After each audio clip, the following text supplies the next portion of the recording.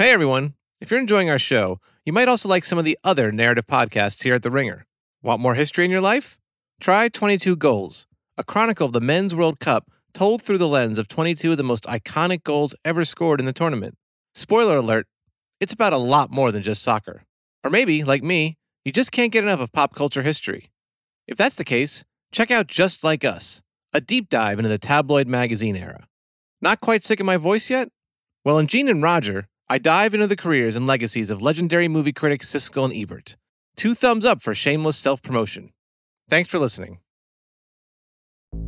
There's no better feeling than a personal win, and the State Farm Personal Price Plan can help you do just that. Talk to a State Farm agent today to learn how you can bundle and save with the Personal Price Plan. Like a good neighbor, State Farm is there. Prices are based on rating plans that vary by state. Coverage options are selected by the customer. Availability, amount of discounts and savings, and eligibility vary by state. A quick note about this episode. A few of the clips you'll be hearing feature offensive terms used to describe people of color. They're included here to illustrate how certain perspectives and norms were represented in the films we'll be discussing. As a young kid in the 70s, Anthony Swofford didn't know much about Vietnam. But he did know the war had played a big role in shaping his parents' lives, and his own. Basically, I was a war baby. Swofford's father was in his late 20s when he went to Vietnam. He was about halfway through his first tour when he took some R&R in Hawaii, where Swofford's mother was waiting. They met in Honolulu, and then 40 weeks later, I arrived on scene. Swofford was about 4 when his father returned from overseas. And during the next several years, the young Swofford saw the effect the war had on his father. When I was a kid, he was very anxious. He would never sit down. I practiced judo, and he would show up into my judo practices, and he would pace and then leave the room. Later on, Swofford began to understand why his father was so restless. In his mind, if you sit still, you're a target. If you're sitting still, someone kills you. Swofford also saw the intense connection his father had with his fellow Vietnam vets. Though as a kid, the reasons for that connection remained a mystery. Once a year, a guy who he'd served with in Vietnam would come for a visit, and they would have a 12-pack of Budweiser and sit out on the deck and drink beer and talk. And my dad wasn't one who, normally sat and drank a 12-pack of beer. And so I didn't know what it was, but I knew that he had some sort of connection with this man.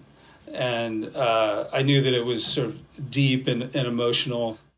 By the time he was a teenager, Swofford wanted to know more about the war that had changed his father's life.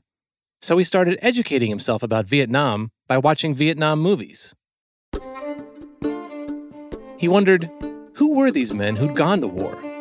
And what had Vietnam done to them? He wasn't the only one asking those questions.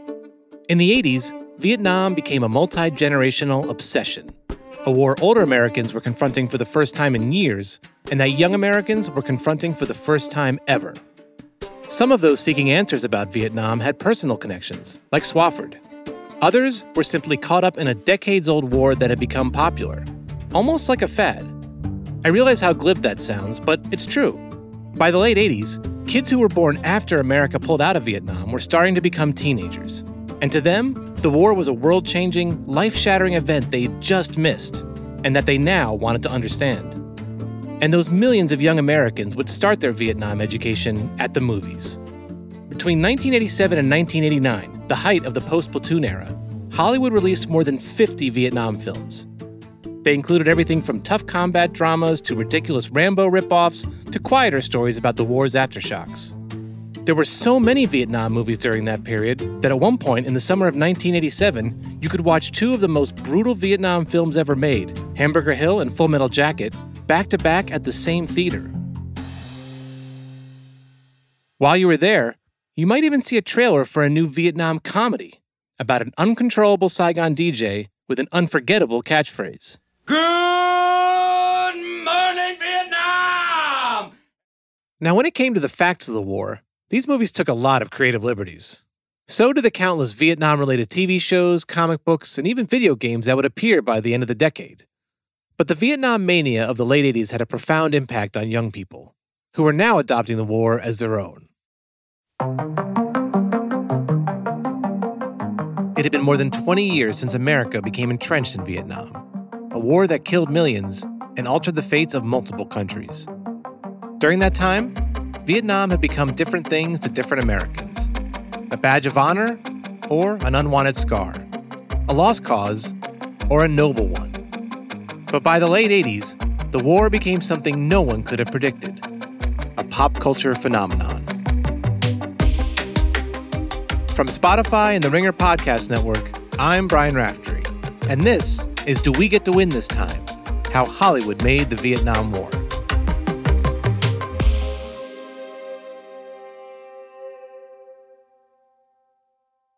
In the weeks and months after Platoon swept the Oscars, Oliver Stone watched his low-budget Vietnam epic spread to theaters across the world. There was not one country that rejected that film. It was popular everywhere, from Russia, Bulgaria, Poland, to the South American countries. It was all through Africa. It was an unbelievable experience for me. Who ever thought the American experience would be of that interest abroad?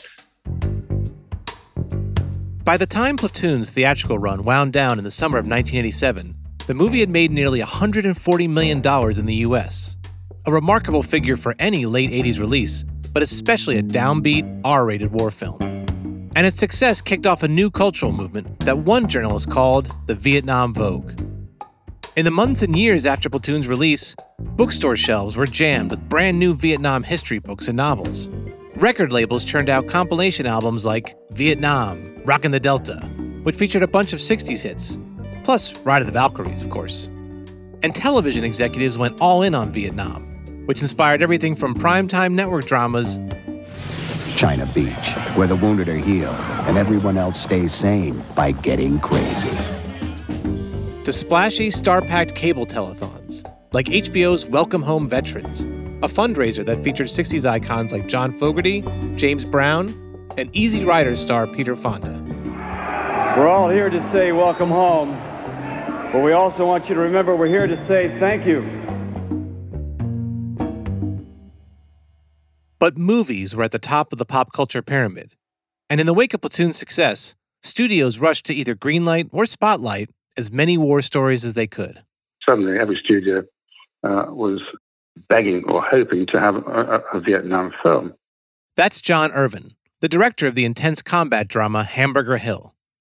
Though it debuted in the summer of 1987, Irvin's movie had been in the works long before Platoon's box office victory.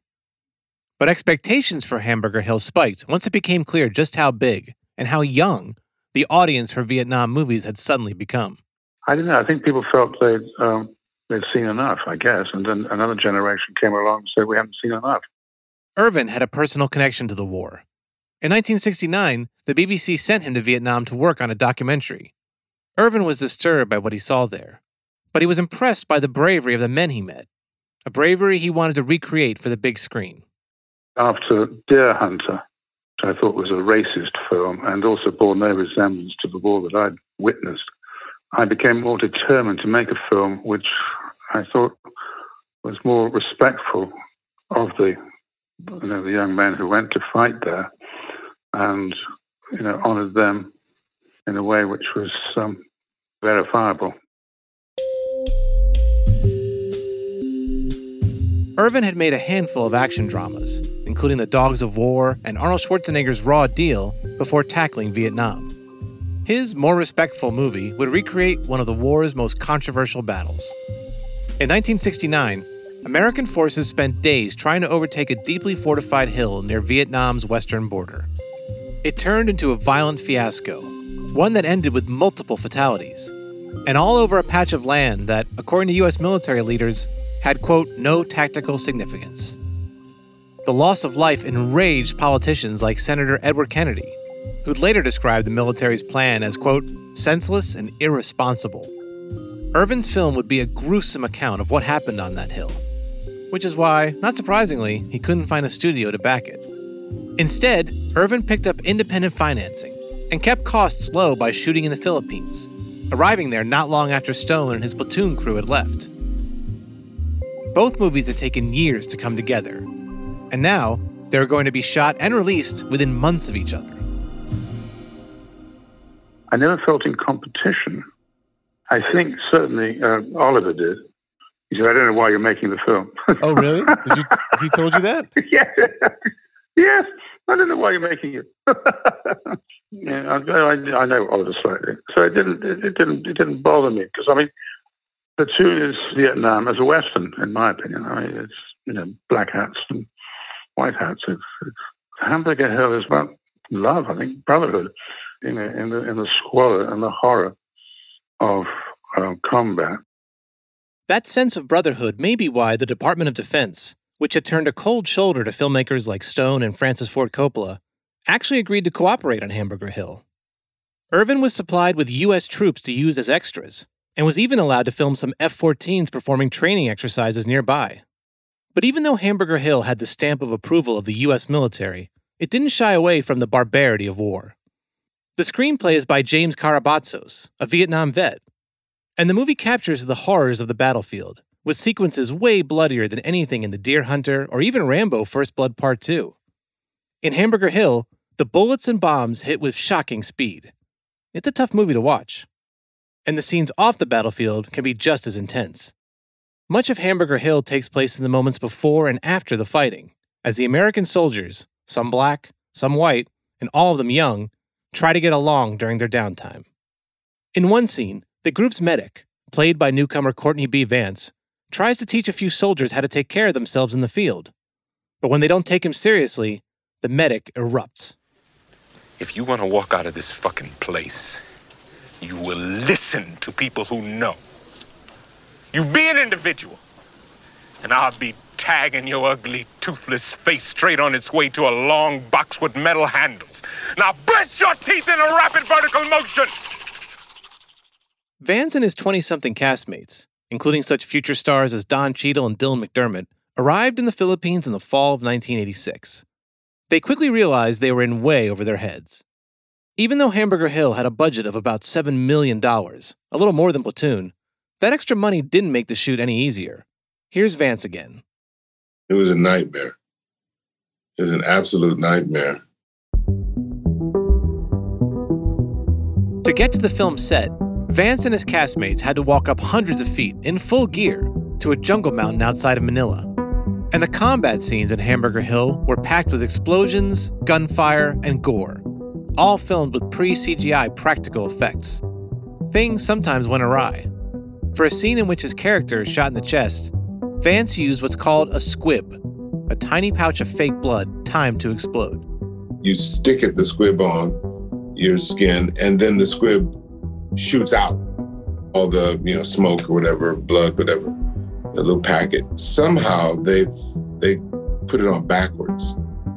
And so it squibbed me and went in. Oh my God. And I probably shouldn't be here now. But thank God. But the squib went into my chest and took my breath away. And even if the Hamburger Hill actors got through the day unscathed, they'd sometimes hike back to their hotel covered in fake blood and ashes, the result of the numerous fires that were blazing on the set. This is a time when you could actually use tires to block out the sun. So they burned 10,000 tires and blocked out the sun. Quick note here. According to Irvin, it was actually closer to 30,000 tires. But either way, the point remains. This was an intense production. Burning tires, high-grade explosions, there was no shortage of danger on set. One person even died during the production, an electrician who was killed in an accident that took place in front of the cast and crew. And the political situation in the Philippines was still raw. You might remember that in early 1986, the re-election of President Ferdinand Marcos was so suspect it took a full-on revolution to push him out. All that turmoil had nearly derailed Platoon just a few months earlier, and when the Hamburger Hill team landed in the Philippines, things still felt uneasy. We had armed security around us. You couldn't be there and not be aware that politically it was very tense.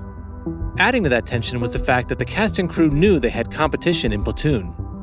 Both movies had been rejected around Hollywood for years, and now, in 1986, they were being made within just months of each other and filming in the same country. There were even rumors that Hamburger Hill actors were finding leftover copies of the Platoon script while they were filming. Irvin may not have been too worried about Stone's movie, but for others involved with Hamburger Hill, like producer Marcia Nassiter, it was hard to ignore, especially when it became clear that Platoon was going to make it to theaters first. I remember Marcia saying, "We messed up. We missed it. We missed our window." Still, Platoon did wind up giving Hamburger Hill a boost, albeit indirectly. As buzz over Platoon began to build, Irvin's tough war movie became a hot commodity. I finished the film, and every studio head who turned me down and rejected me called and said, "Can we have Hamburger Hill?" His movie was ultimately released in August 1987, nearly half a year after Platoon's Oscar victory lap. Studio executives hoped it would be just enough time to let Irvin's film stand on its own. But Hamburger Hill would soon be overshadowed by another Vietnam film that debuted that same summer. It was a top-secret project, one that had been in the works for years, and made by a guy who'd long ago abandoned Hollywood, Stanley Kubrick.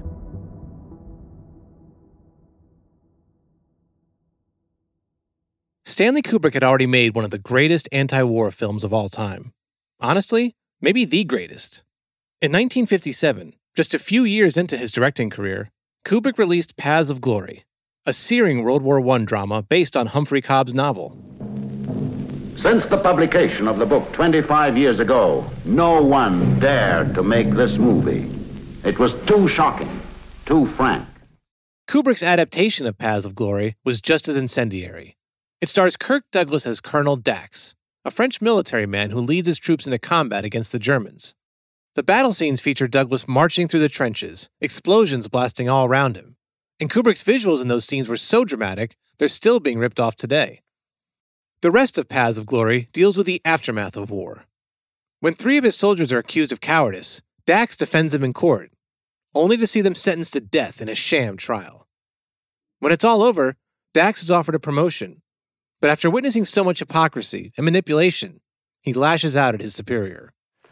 I apologize, sir, for not telling you sooner that you're a degenerate, sadistic old man. And you can go to hell before I apologize to you now or ever again. Paths of Glory is about as grim and cynical as a war movie can get. Not surprisingly, it's one of Oliver Stone's all-time favorite movies. But it was so confrontational, theater owners in France refused to play it for nearly 20 years. And Switzerland just banned it altogether. Still, Kubrick's career took off after Paths of Glory. And even though this is the part of the show where I'm supposed to sit here and tell you the names of all the movies Kubrick made in the years ahead, this is episode 7 of a Ringer movie podcast. I'm pretty sure anyone listening to this knows the Fidelio with Kubrick. Strangelove, Clockwork, The Moon Landing, Barry Lyndon, The Shining, all that stuff. Anyway, by the mid-80s, Kubrick, who'd been raised in the Bronx, had been living in England for more than a decade. A fear of flying had kept him away from America, and from Hollywood. And for years, no one knew what he was up to. So it was kind of a shock when newspaper articles about Kubrick began appearing in early 1984. They claimed he was looking for actors to audition for a Vietnam drama based on a 1979 book called The Short Timers, written by a veteran named Gustav Hasford. The Short Timers was a slim, savage account of a young Marine named Private Joker, following him from basic training to the battlefield. Hasford based The Short Timers on his experience as a combat correspondent, and the book is dark, funny, and unforgiving. At one point in The Short Timers, Private Joker finds himself enjoying a brief bit of downtime with his fellow grunts. Here's the Ringer's Bobby Wagner reading an excerpt from the book. We go into the movie theater that looks like a warehouse, and we watch John Wayne in the Green Berets, a Hollywood soap opera about the love of guns. We sit way down front near some grunts. The audience of Marines roars with laughter. This is the funniest movie we have seen in a long time. At the end of the movie, John Wayne walks off into the sunset with a spunky little orphan. The grunts laugh and whistle and threaten to pee all over themselves. Kubrick worked on the script for Full Metal Jacket with Hasford, along with Michael Herr, the war journalist who'd written the book Dispatches, as well as the narration for Apocalypse Now. Their movie would begin at the Marine training base in Parris Island, South Carolina. That's where 2 recruits, Private Joker, played by Matthew Modine, and Private Pyle, played by Vincent D'Onofrio, are subjected to merciless verbal and physical abuse from this guy.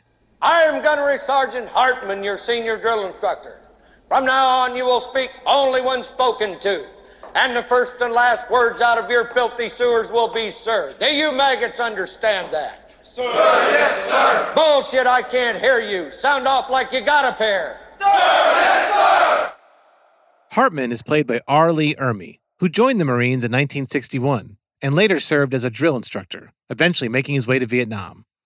After he was injured by a rocket, Ermey wound up in Manila and soon found his way to showbiz.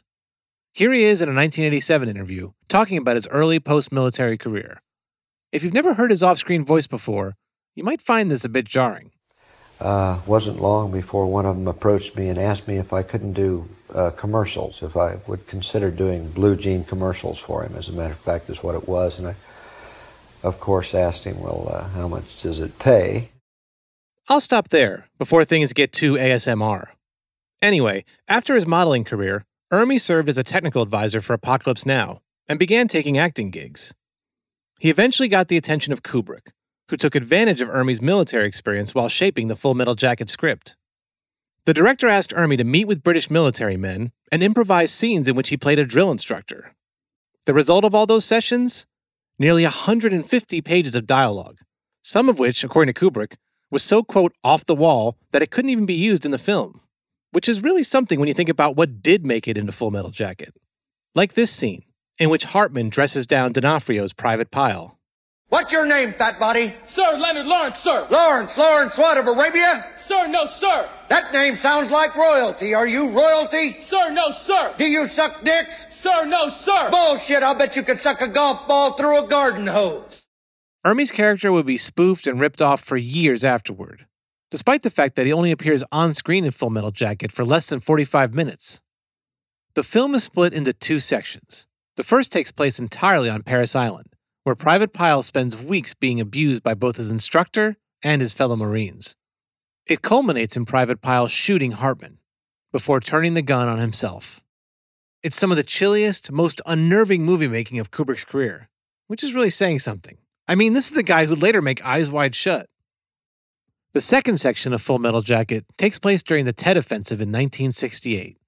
Modine's character, Private Joker, journeys to the embattled city of Hue, covering the action for the military newspaper Stars and Stripes. During his travels, he sees horrific, sometimes random acts of violence.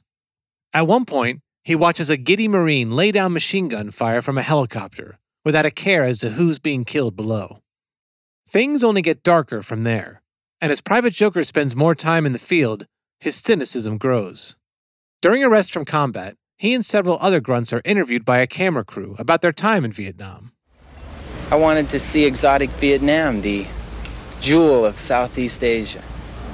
I wanted to meet interesting and stimulating people of an ancient culture and kill them. Most Vietnam films from this era were filmed in tropical locales, like Thailand or the Philippines, but not Full Metal Jacket. Instead, Kubrick chose to shoot in cloudy England so he could stay close to home. His team found an empty gasworks in East London and spent a month blowing up and knocking down buildings. They also imported thousands of plants, including 200 palm trees. For viewers who want their war films to be as realistic as possible, Full Metal Jacket can be kind of irritating. The skies are constantly overcast, and the fake trees look kind of fake. But for those willing to buy into Kubrick's version of Vietnam, the feeling that something's just a little off gives the movie a dreamlike effect. Which is kind of fitting, given that Kubrick had himself become an almost phantom-like figure by the film's release. He spent 5 years researching and making Full Metal Jacket, all the while staying out of the public eye in England. During that time, Full Metal Jacket remained a tightly kept secret. The release date changed constantly, and cast members declined to talk about the film, and Kubrick himself gave only a handful of interviews to promote it. According to John Irvin, though, Kubrick did make his presence known, and his power felt when he needed to. The directors used the same film processing lab in England, and Irvin says an employee there urged Kubrick to sneak an early look at Hamburger Hill.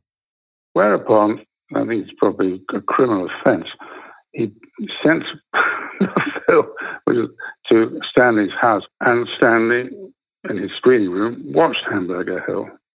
As Irvin tells the story, Kubrick then called up Warner Brothers and told an executive there that Full Metal Jacket's release date needed to be moved up, that it had to hit theaters before Hamburger Hill. Kubrick died in 1999, right before the release of Eyes Wide Shut, so there's no way to verify this story with him. And even if he were alive, I'm pretty sure he wouldn't return my emails about it. But Full Metal Jacket did beat Hamburger Hill to theaters that summer by 2 months. Kubrick's film became a must-see event, thanks in no small part to Ermey's hilarious and terrifying performance as Gunnery Sergeant Hartman. You could view him as a bully, pushing his men toward their physical and emotional limits. Or you could see him as a much-needed reformer, taking these insecure kids and preparing them for the harsh realities of war. Either way, he got in moviegoers' heads. Moviegoers like Anthony Swofford. It was like the last R-rated movie that I snuck into. Swofford saw Full Metal Jacket with a group of friends in a theater in suburban Sacramento. This was back in the summer of 1987, when Swofford was a teenager thinking about joining the Marines. I thought, maybe I'll take the SATs. Maybe I'll go to community college. But I wasn't, I was definitely 50-50 on whether I'd go in the Marine Corps or not. Some of the friends who came along with Swofford were also thinking about enlisting. One had even given Swofford a copy of The Short Timers. So when they showed up at the theater that day to watch Kubrick's film, they were pumped. As Swofford says now, they were hoping for what he calls an adrenaline-filled masculine fantasy. And Full Metal Jacket delivered. For me, whatever was happening on the screen seemed magical, sexy, enticing, incredibly dangerous. It seemed like a challenge. I got the humor then. And again, I'm not sure why I understood that humor at 17, but I did. Perhaps the psychological dust or the fumes from my father's experience in Vietnam, but I got it. Swofford had been disturbed by the grim realities of Platoon. But as shocking as Full Metal Jacket could be, there were moments from the basic training scenes that spoke to him. This thing gave me this conduit to a totally different identity and a sense of meaning, whatever its flaws were as, a 16, 17-year-old kid from the Sacramento suburbs, this idea of what, masculinity could be. A little more than a year after seeing Full Metal Jacket, Swofford joined the Marines. Kubrick's film wasn't the only reason he enlisted, but it did help push him along. My romance with Full Metal Jacket, definitely propelled. I can't say I went to the recruiter the next day and signed the papers, but within 3 months, I convinced my parents to sign the papers for me. Swofford wound up serving in the Persian Gulf War, an experience he chronicled in his best-selling 2003 memoir, Jarhead. Much like The Short Timers, Swofford's book is dark, fast, and funny. And it's also unflinching when it comes to addressing the emotional and physical toll of combat. After Swofford left the Marines, he struggled to readjust, something he's written about extensively. I mean, did you ever feel at all sort of, I don't want to say duped, but maybe misled by what you saw in Full Metal Jacket in terms of how it portrays the Marines? Or did you ever feel like the pop cultural version of war was misleading in any way? I felt duped by Full Metal Jacket, no doubt. Oh, really? Yeah. I mean, I take responsibility for, setting myself up to be duped, but, the culture around it, the imagery, the noise, this kind of the sexiness of it duped me and many others, I think. That day when you actually show up at, Marine Corps Recruit Depot, whether it's in Parris Island or San Diego, is radically different than that filmic experience you have if you're at, the Madison Square 4 theaters like I was.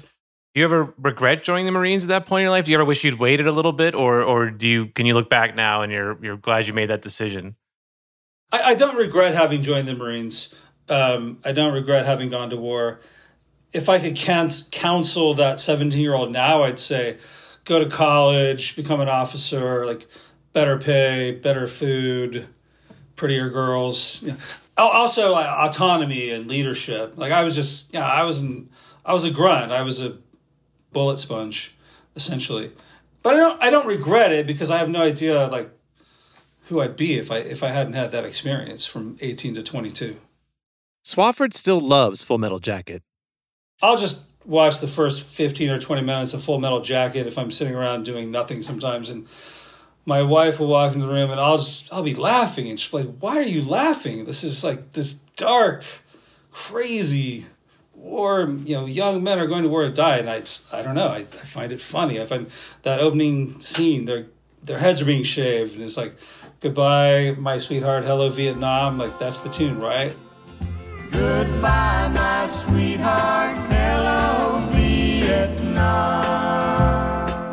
I want to be there. I want some grizzled guy smoking a cigarette, shaving my head, and shoving me off into this new thing that I know nothing about. The success of Full Metal Jacket is still kind of surprising. In a summer dominated by sci-fi and action blockbusters, Kubrick's dark Vietnam War tale made almost $50 million in the U.S., and the script earned Kubrick his last Oscar nomination. All that acclaim for Full Metal Jacket wasn't great for the Hamburger Hill team. Their movie now had to follow not one, but two must-see Vietnam films, and it had to do so without the cultural urgency that boosted Platoon, nor the air of mystery that surrounded Full Metal Jacket. As a result, Hamburger Hill struggled at the box office that August, a blow for many of those involved with the film, including Vance. After it was released, people really go, wow, that was the best one. I said, yeah, thanks. Thanks a lot. Yep. Didn't help us then. But Hamburger Hill would get a second life, thanks in part to young moviegoers who'd found a way to watch these R-rated Vietnam movies without their parents' permission. My father got a VCR, I think as early as they were generally available, about 1982 or so. That's author Viet Thanh Nguyen, who we last heard from a few episodes ago. He and his family were Vietnamese refugees living in San Jose, California, when Nguyen started watching movies he probably shouldn't have been allowed to see. My parents, they were very protective parents, but they didn't really understand what was going on with videos, They were like, oh, we'll just check out whatever you want to watch, They weren't aware of ratings or anything like that. That's how Nguyen caught Apocalypse Now for the first time. And I can tell you from personal experience, he was not the only 80s kid taking advantage of his unsuspecting parents. By the late 80s, kids didn't have to sneak into the theater to see an R-rated Vietnam movie. They just had to sneak into their friends' basements. Looking for Full Metal Jacket or Apocalypse Now? Well, back then, HBO had them both. And what you couldn't get on cable, you could easily grab from Blockbuster. Or in my case, from Berwyn Video in Berwyn, Pennsylvania. R.I.P.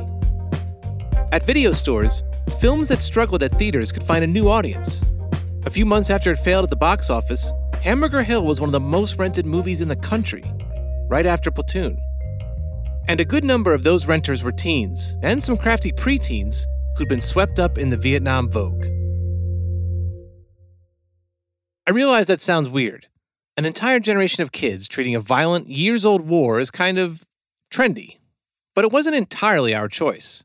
The baby boomers came into full power during the Reagan years, especially in the media. And young people were inundated, or rather indoctrinated, with nostalgia for the 60s. I mean, I was there, and I can tell you that during the 80s, we were constantly being told how much cooler things used to be.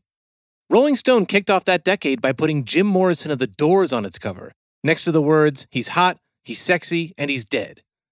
And in the years after that, Nike used a Beatles song in a shoe ad, Richard Nixon mounted a comeback campaign, and these two fake hippie goofs became a cult TV sensation.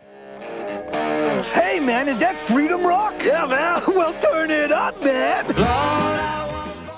That's a commercial for Freedom Rock, a 60s music compilation that was advertised on TV like every 5 minutes when I was a kid.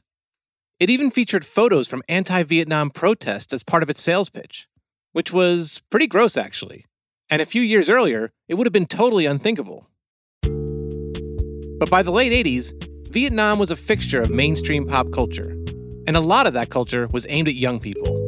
Back then, you could fire up the Rambo video game on your Nintendo, or you could head to the newsstand to grab the latest issue of The Knob, a Marvel Comics series about the war, written by a vet. Vietnam even found its way to primetime TV.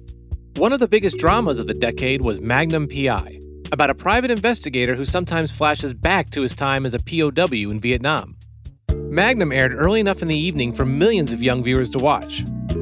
So did another hit 80s series, this one about a group of frustrated Vietnam vets who go rogue in Los Angeles. Their story went like this. In 1972, a crack commando unit was sent to prison by a military court for a crime they didn't commit. These men promptly escaped from a maximum security stockade to the Los Angeles underground. Today, still wanted by the government, they survive as soldiers of fortune.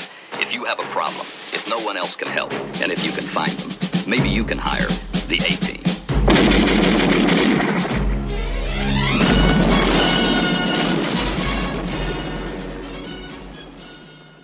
The A-Team brought up the war whenever it could. The vets are court-martialed for the crime of killing their commanding officer. And one A-Team member experiences hallucinations and strange flights of fancy.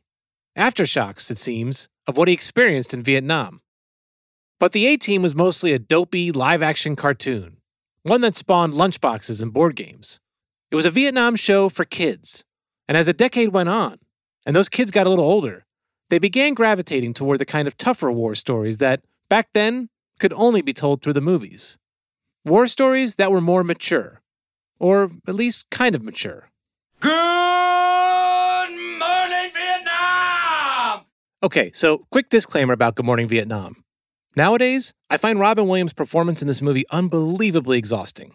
Time to rocket from the Delta to the DMZ. Is that me or does that sound like an Elvis Presley movie? Viva Da Nang. Oh, Viva Da Nang. Da Nang me. But when I was in 6th grade, I had this entire spiel memorized. Hey, is it a little too early for being that loud? Hey, too late. It's 0600. What's the O stand for? Oh my God, it's early. Speaking of early, how about that Cro-Max? And even to this day, I still find the oh my God bit kind of funny. But I'm guessing anyone under 30 watching Good Morning Vietnam now would be baffled as to why it was so popular. And trust me, this movie was huge. Here's a quick synopsis. Set in 1965, the movie follows real-life military DJ Adrian Cronauer as he takes a hosting job in Saigon. While there, he spends half his time doing Elvis and Ethel Merman impressions on the radio, and the other half pursuing a young Vietnamese woman who clearly wants to be left alone. In between, there's a subplot about a young friend of Cronauer who turns out to be a terrorist, as well as scenes of Vietnamese villages being destroyed to the tune of Louis Armstrong's What a Wonderful World. So yeah, that's Good Morning Vietnam. Not exactly family-friendly stuff. And in fact, the movie was rated R, but it was sold by Disney as an upbeat romp, full of Beach Boys tunes and plenty of riffing by Williams. This wasn't a tough reckoning with Vietnam, like Coming Home or Platoon. This was Mork Gone Wild, the kind of film that nostalgic boomers and their kids could watch together. As a result, in early 1988, Good Morning Vietnam wound up at #1 for more than 2 months straight. You don't get that kind of box office longevity without attracting lots of young viewers. The teens and early 20-somethings that Hollywood was desperately chasing by the late 80s.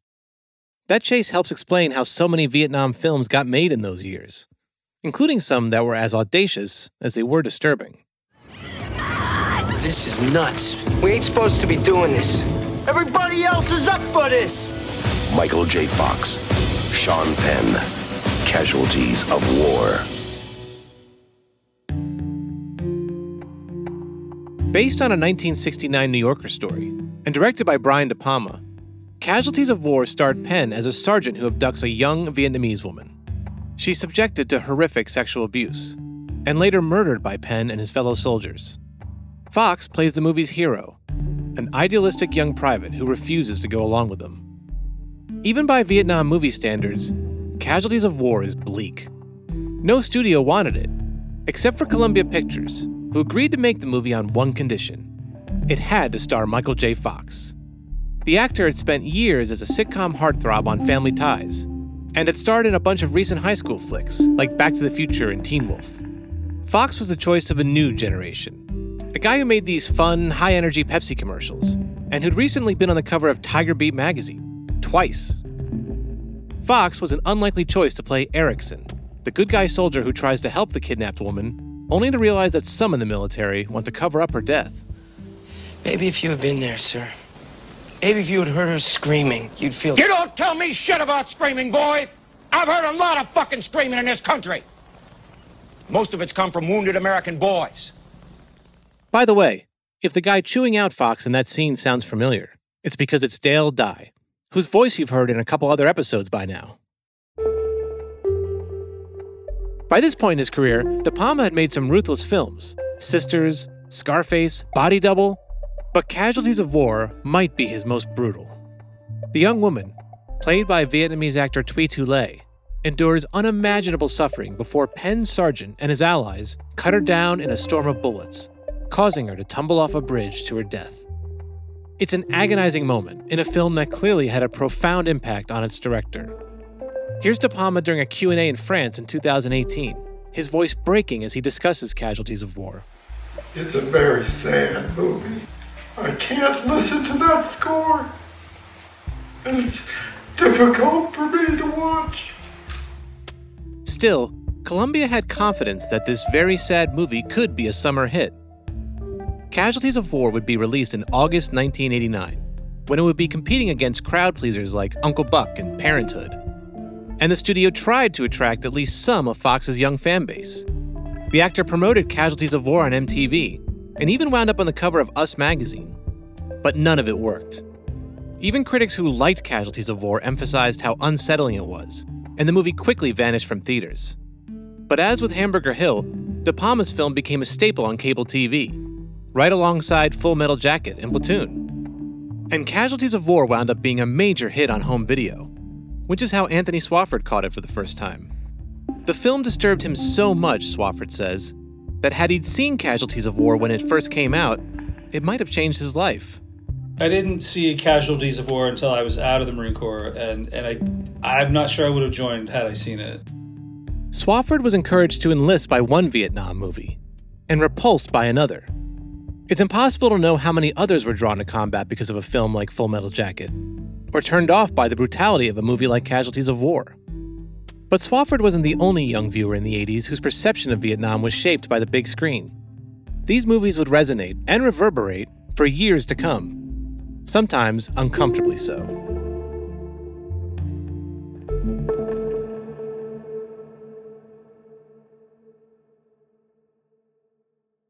Do you want to do the intro real quick? Okay, here comes the imposter syndrome. Hi, I'm Tope Nguyen. I am a journalist and screenwriter. Nguyen was born in Vietnam, where she had little exposure to movies. I was so young that I never saw anything. Never had access to the technology to see it, or, never went to a theater. Never had a modern life that fit the times until we made it to America. She and her family headed to the U.S. in 1980. Just a few of the hundreds of thousands of Vietnamese refugees who left the country after the fall of Saigon in 1975. Nguyen's family eventually wound up in North Carolina, where she became immersed in American pop culture, especially American films. I remember being taken to see E.T. Amblin stuff. That's totally my era. And it kind of all relates because, when you talk to a lot of immigrants and refugees, they feel like aliens. Like, we've just come to another planet. Growing up in the 80s, Nguyen was aware of Hollywood's interest in Vietnam. Because you came of age during this 86, 87, 88, this time when, there was almost a dozen Vietnam films being released almost every year, how aware were you of it? Were other kids bringing these up to you? I'm just kind of curious how sensitive your classmates may have been about all this. People still did not distinguish Asians. Like, it was still monolithic. Like, I've had my locker slammed in 7th grade and been called a Chinese bitch. And I didn't go, excuse me, I'm not Chinese, I'm Vietnamese. Right. I would just not want to be punched in the face or lose my teeth again, so I would just have to absorb it, and it's very harmful. Of course. So, more than once, and also because our family is refugees, like, we're very much taught to keep our heads down, not cause trouble because we need to earn a living, and I don't want to get suspended or whatever. For a long time, Nguyen didn't watch the big Vietnam movies of the 70s and 80s. And when she finally did see Apocalypse Now, Full Metal Jacket, and Platoon, she watched them all back to back to back in a single day, blurring them into one long movie. It was a disheartening experience. I made it through. I had to stop, and try to digest for a while. But of course, being of Vietnamese heritage on both sides, I was very taken aback. A scene where soldiers just shot a boat full of Vietnamese people, like they weren't humans, they were living sentient beings. And then, of course, there was a scene where a Vietnamese a Viet Cong woman was killed brutally, or how another one where the soldiers would talk about Vietnamese women. So yeah, it was very demonizing. Nguyen may not have seen these movies before, but there was a particular moment from Full Metal Jacket and a few particular lines of dialogue that she'd known about for years. In the second half of the film, Matthew Modine's character, Private Joker, is sitting at a cafe in Da Nang. That's where he's approached by a Vietnamese sex worker, played by Papillon Su Su. I'm going to play a clip from that scene now. For those of you who know what lines I'm talking about here, and would maybe prefer not to hear them ever again, you may want to hit that skip ahead button now. Hey, baby! You got girlfriend, Vietnam? Not just this minute. Yeah. Well, baby, me so horny. Me so horny. Me love you long time. The exchange itself is brief.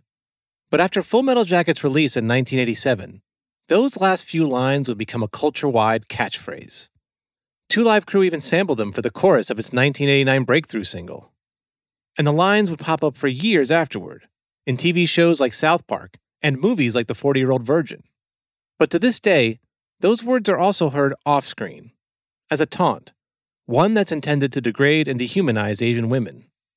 Win has had those words directed at her numerous times. So much so, she included them in a screenplay she was writing a few years ago about Vietnamese refugees. But when Win brought the script to a prospective producer, who was white, she was told she was overreacting. She said, I don't think this happens to you. Let's go ask my Vietnamese woman friend down at our tennis club. I bet it doesn't happen to her. And that's pretty much verbatim, and it's never left my mind. Win responded by writing a story in 2021 for Esquire, in which she spoke to several women who'd been subjected to that phrase over the years. I put that case of a woman where she applied for a job, and the managers wrote on her job application or resume or whatever, me love you long time, as like her name. So that's how they view people in a professional setting.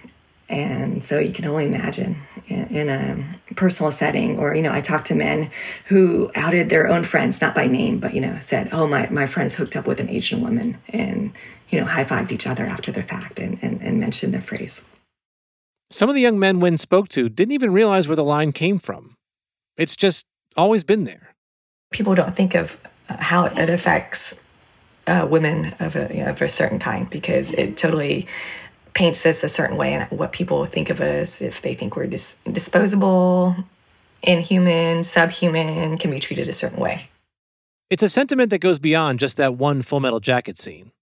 The Vietnam movies of the 80s were made almost exclusively by Western directors and screenwriters, nearly all of them men.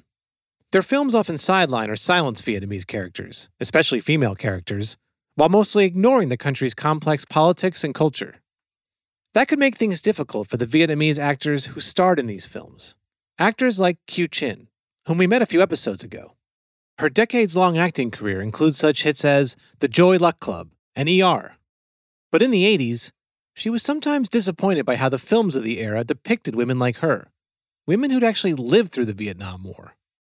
And most of these books and movies, if they mention about the women of Vietnam, most of their women characters, either they are bar girl or prostitute.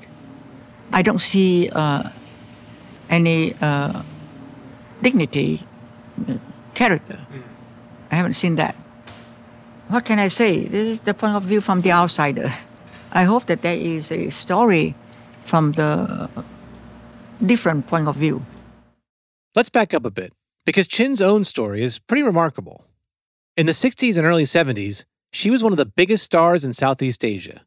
Chin appeared in high-profile regional films, as well as U.S.-produced movies like Operation CIA, that fluffy Burt Reynolds undercover flick. Chin was so well-known, she had her own hit talk show where she'd occasionally interview visiting American stars. Chin was in Saigon in April 1975, right as North Vietnam forces were making their way into South Vietnam. Americans were fleeing, and the war would soon come to a catastrophic end. I see Saigon was in panic. From the airport to streets, so crowded. Everybody was on the street. Everybody looking for a way to get out.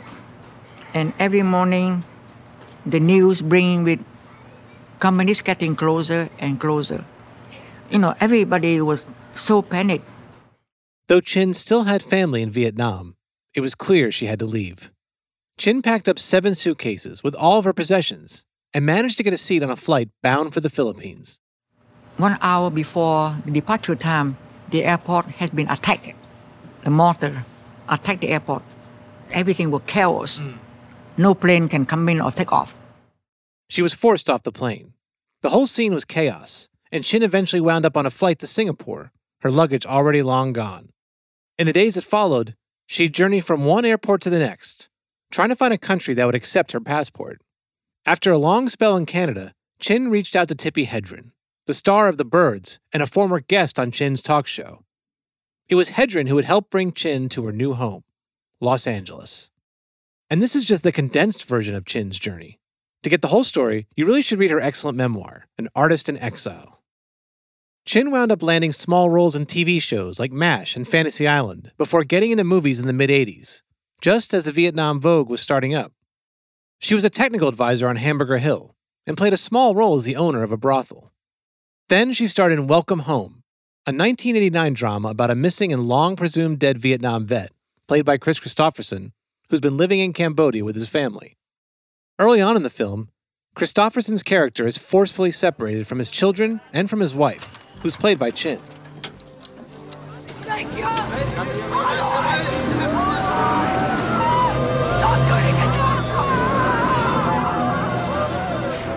She's screaming, "Please, my husband, please help me." For Chin, it was a heartbreaking moment to put on film. Of course, it's very emotional, just like you relieve of what you have seen or what you have went through. And I remember that scene that I was really crying out. That is my husband. I had to go. Her character disappears from the movie immediately afterward. Instead, the film focuses on Christopherson's vet readjusting to America. Chin is still waiting for a movie that tells the other part of that story, the part that follows the countless Southeast Asian people whose lives were permanently transformed by the war. And that's why I say that many movies they don't go deeper to that area. What happened to the civilian life during the war and after the war? What happened to them? And we need to see more of the real story. Chin is quick to note how grateful she is to be in America and in Hollywood. But her point is well taken. The big studio Vietnam films that swept through theaters and video stores in the 80s could be thrilling and moving and sometimes even life-changing. But they were no match for the realities of the war or its aftermath. They ignored crucial aspects of the country and its people. And when these movies did include Vietnamese characters, they sometimes treated them with disdain, neglect, or both. As one of the millions of young Americans, quote-unquote, learning about Vietnam through Hollywood, I gotta say, it was an incomplete education.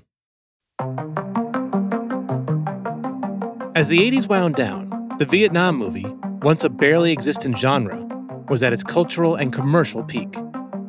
But the films were about to undergo a major shift, and so was the country. A new president was in power, one who'd soon be plunging the U.S. into a whole new war. And after spending the last decade revisiting the heartache and mistakes of Vietnam, millions of Americans were determined not to repeat the past. In our country, I know that there are fears about another Vietnam.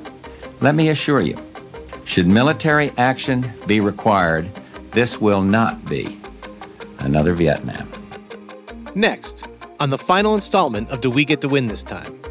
When they see the American get killed or wounded and put in a body bag and put it on airplane, they look at me and say, shame on you people.